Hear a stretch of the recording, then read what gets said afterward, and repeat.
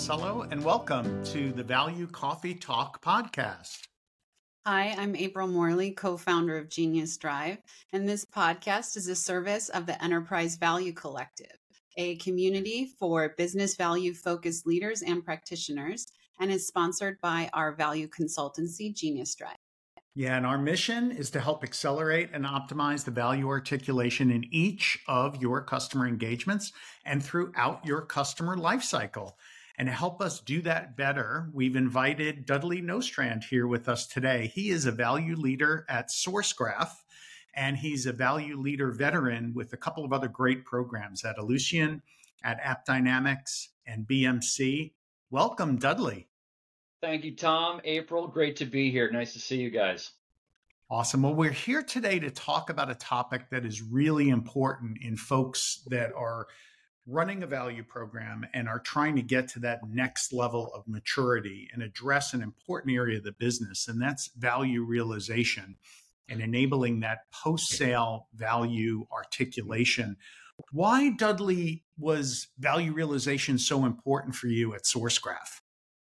Yeah, good question. So at SourceGraph, and I would imagine at many other kind of SaaS, enterprise SaaS firms, we employ a land and expand model. And so that means that you're usually getting in and trying to land yourself in a smaller fashion and then working towards expanding that footprint, if you will, later on.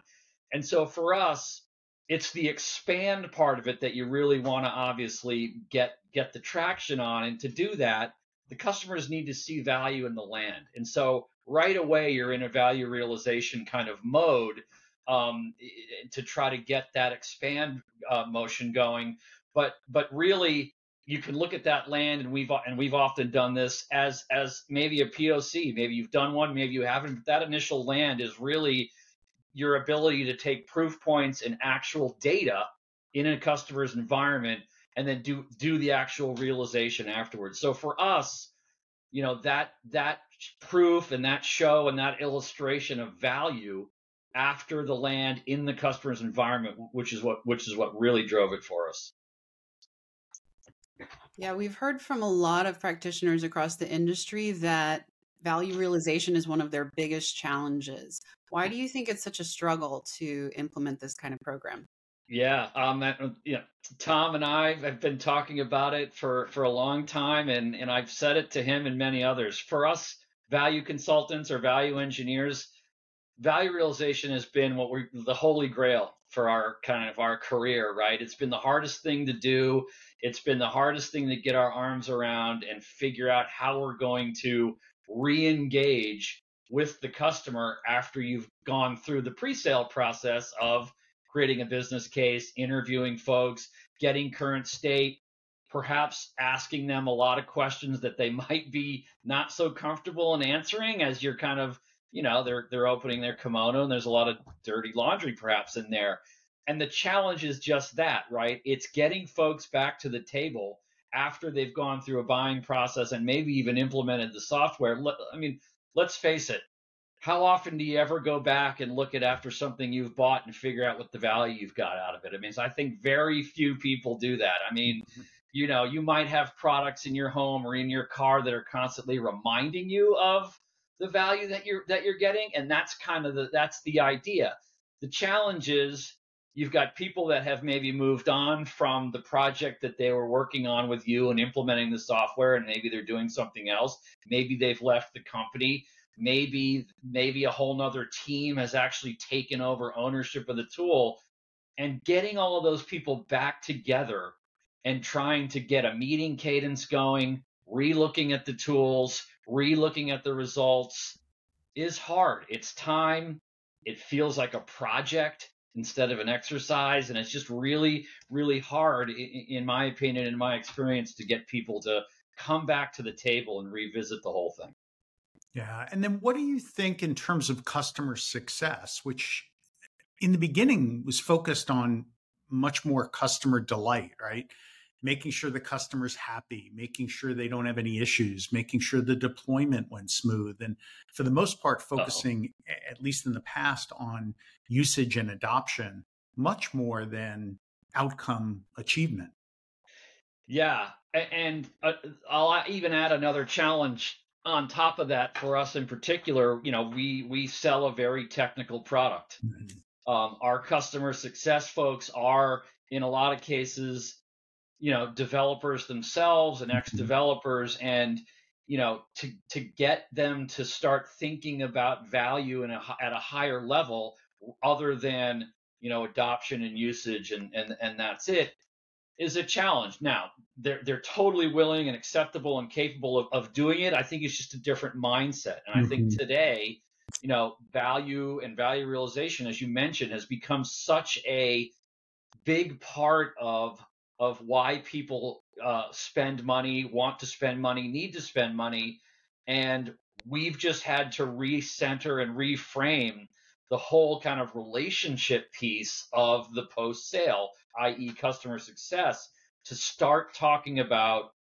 problems that are being solved, metrics that are being impacted by our solution and our tools, and like you mentioned, Tom, the outcomes. And again, for a highly technical product, that's kind of just an area where customer success folks may or may not be comfortable. So you were able to accomplish this at SourceGraph with an embedded value realization approach. So can you share with us more about how you did that? Yeah, sure. So kind of like for a good part of my career and the time I've been doing this, I've always kind of thought, and there was a company a long time ago, that actually had this.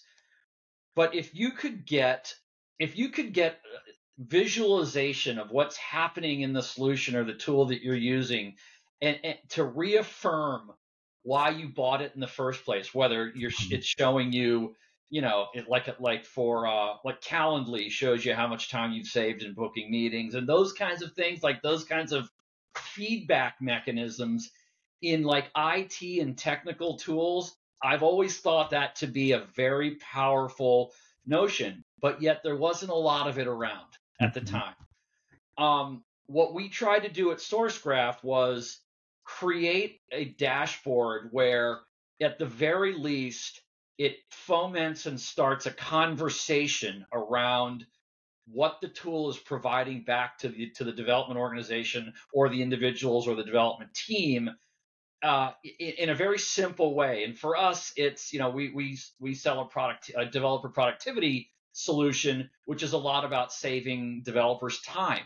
Mhm. Okay, it's very hard to measure the value of someone's time, but we thought we would take a shot at it and show in a dashboard inside the solution the activities and actions that the tool is performing over a period of time, a week, 3 months, 12 months, and assigning a baseline of time saved that we had figured and compiled through many customer interviews and case studies, and have that be out there so that a customer could look at that and be like, wow, is this like, this is really awesome, or this is really cool, or is this real?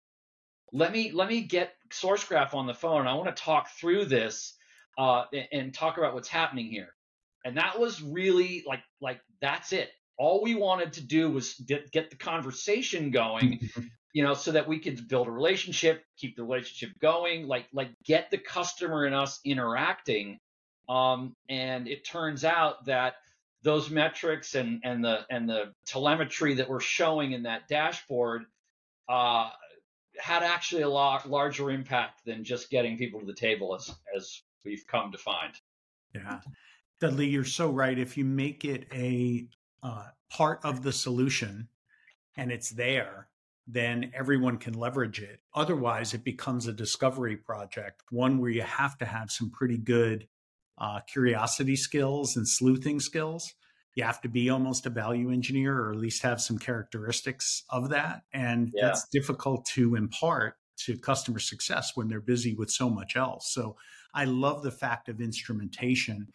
And then I think there's a layer on top of that where you've got the metrics now that are being captured by the solution, and you're instrumented it with the time savings. To me, there still needs to be a story that gets told. And I think a Yeah. lot of times in QBRs, they're not having those kind of business level story discussions. Did you reshape that part as well to try to get customer success to be better value storytellers with that instrumentation? Yeah, so yes, and it's obviously still a work in progress, as is everything. But what we're trying to do is and the metrics that are being shown in our solution are really a lot still kind of an early phase. It's a lot around usage and adoption and things like that, and that's fine. It's a V1, but what we're trying to do is take that information, put it in the hands of the customer success folks, and have them maybe foment or create some questions around. Okay, I see that you're using it this way, and it looks like it's saving you a bunch of time here. Can we drill down into what you're actually doing in those cases, in that instance?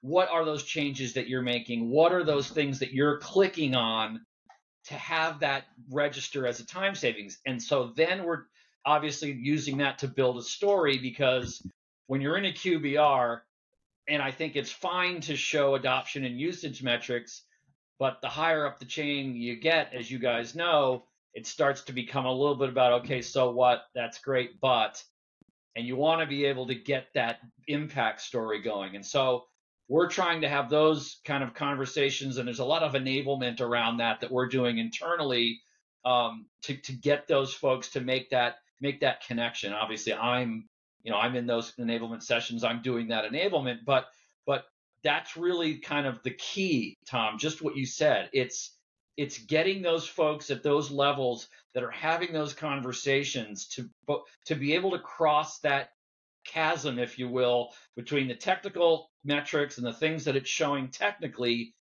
and what does that mean to the team or the organization.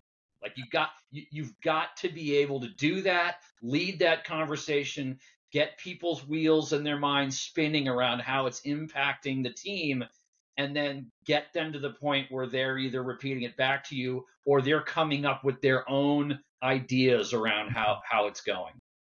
Love that. So you had mentioned earlier that the embedded value realization more than piqued the customer's interest. I'd love to hear more about the impact that you've seen of the program and how the customers have been responding. Yeah, so great question, a great point. It's been very popular. I will just say that we didn't expect it to be quite as popular, in so much as folks are now asking for more. Okay, so that's a good thing, and I think what they're asking for are more metrics that denote actual value. In other words, show me what teams are using it. Show me what they're using it for. Are we solving security vulnerabilities here? Like real detailed usage metrics that are coming out of it. And we want to see, we want to break it up by XYZ. I want to see what teams are doing what. Like, it's really starting to become a productivity dashboard model than more just a kind of SourceGraph. What are we doing with SourceGraph thing? It's more like this tool we want to use to measure productivity of our teams. And myself and my colleagues that came up with this, that's not where we thought it would go, but it seems to be going that way. And, it's great. And I think I'm kind of seeing out there some other solutions for some other companies that are starting to get on board with providing these value related dashboards and metrics. And I think it's great. First of all, like the customers should be clapping their hands and cheering, because this is all going to benefit them, as well as the sales teams, right? Because now you're all looking at the same value kind of at the same time. And so it's really, like, we've gotten a lot of really positive feedback from our customers. I would say more so from larger organizations, only because I feel like, and this is a hypothesis of mine, that the larger development organizations, there's probably it's a little bit more invisible to them in terms of seeing what other teams and individuals are doing, because they're talking about so many people. We're talking about 1,000, 2,000, 10,000 development organizations, and they're really trying to get their hands on productivity, what's actually happening, what teams are doing what, where are they geographically, and do I have the right balance of developers here or develop that whole thing. So Mhm. it's really kind of taken off. It's, for us, we're still trying to get our arms around how we do it and put it out there, but the ideas are definitely there. Yeah. A couple of points on the program to talk about. One is that in your post-sale value realization, you're not going as deep as you're going in pre-sale, right? They don't need a complete business value assessment. It's true. It's not those large ones that we've probably all done, in our past, and probably people are still doing today. But Mhm. at SourceGraph, it's more of a value proposition with maybe one layer of depth to it, I would say, right? Like Mhm. if we can't, we're not able to get a whole lot of current state data out of our pre-sale engagement, only because it's very light touch, it's very fast, Mhm. and there might be a POC, there might not be a POC, and if there is, it's short. We might send out a survey asking folks questions about their experience, and how surveys go, right? It's not a great like response rate. Mhm. And so we do our best to use the baselines that we have, which we're constantly validating with the customers that do allow us to do that. But yeah, it's a lot of value proposition with baselines, and that gets back to what I said earlier, where so the real exercise is the value realization part of it, right? Like Mhm. we've got our baselines, but we're really itching to go put that in there and then see later on what the actual results are. Yeah. Yeah.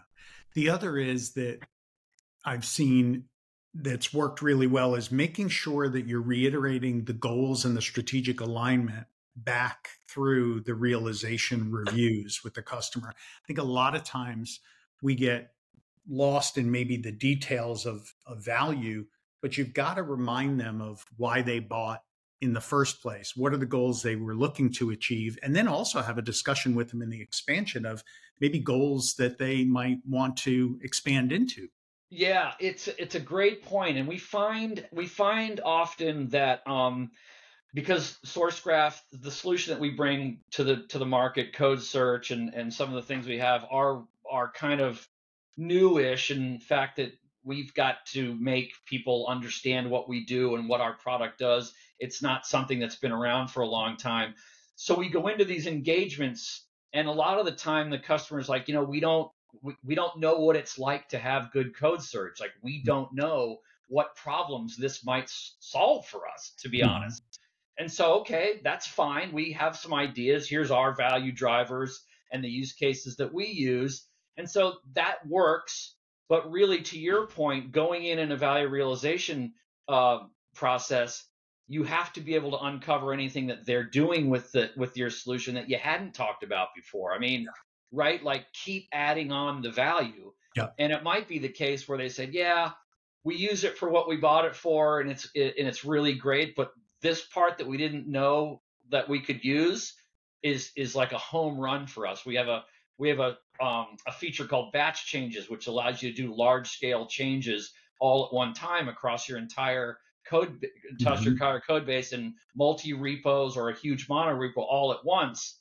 And a lot of folks we come to and talk about that, they're like, yeah, that's great, but we don't do large scale changes, only because it's such a pain in the neck, and Mhm. it would kill us time wise. And so we're estimating the value there, but we really have nothing to go on in the beginning.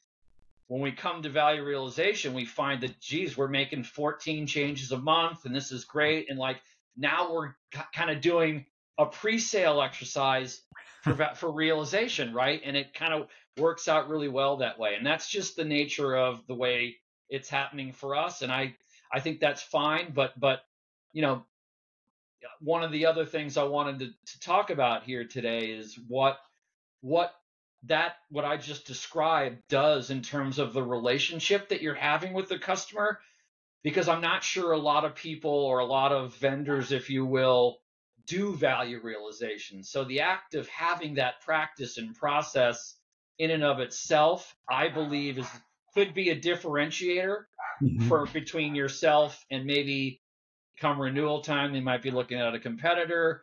I feel like that process, that end-to-end value life cycle, if you will, can be a relationship like gold chip and be a real differentiator in your relationships. Such great points you've brought, Dudley. What's the one thing that you'd like to leave the Enterprise Value Collective with today? I think that was it. I think that having those kinds of relationship fostering processes, especially value realization, because it is relatively new, but it's really the better part of the value life cycle, if you ask me, because it's the real numbers, it's the real customers' data. I would say if you can do things that really enhance the relationship and show the customer that you really actually are trying to show them the value for what they paid for, and not just taking the transaction and kind of treating them all okay and or not. I think that right there is the key. And I think value realization is one of those things that can foster a really long-term relationship. So great. So there you have it. It's all about the relationship with the customer. So thank you so much for joining us on the Value Coffee Talk podcast. Thank you, guys. It was great talking to you. Loved seeing you guys, and I appreciate it. Thank you so much, Dudley. Please sign up if you haven't yet for the Enterprise Value Collective. You can do that on LinkedIn or on our geniusdrive.com website. Stay in touch with us on the latest events, tools, insights. And then on the podcast, be sure to hit like. Make sure you subscribe so you'll be notified when we have a new episode. And until next time, our Enterprise Value Collective, keep sharing and growing together.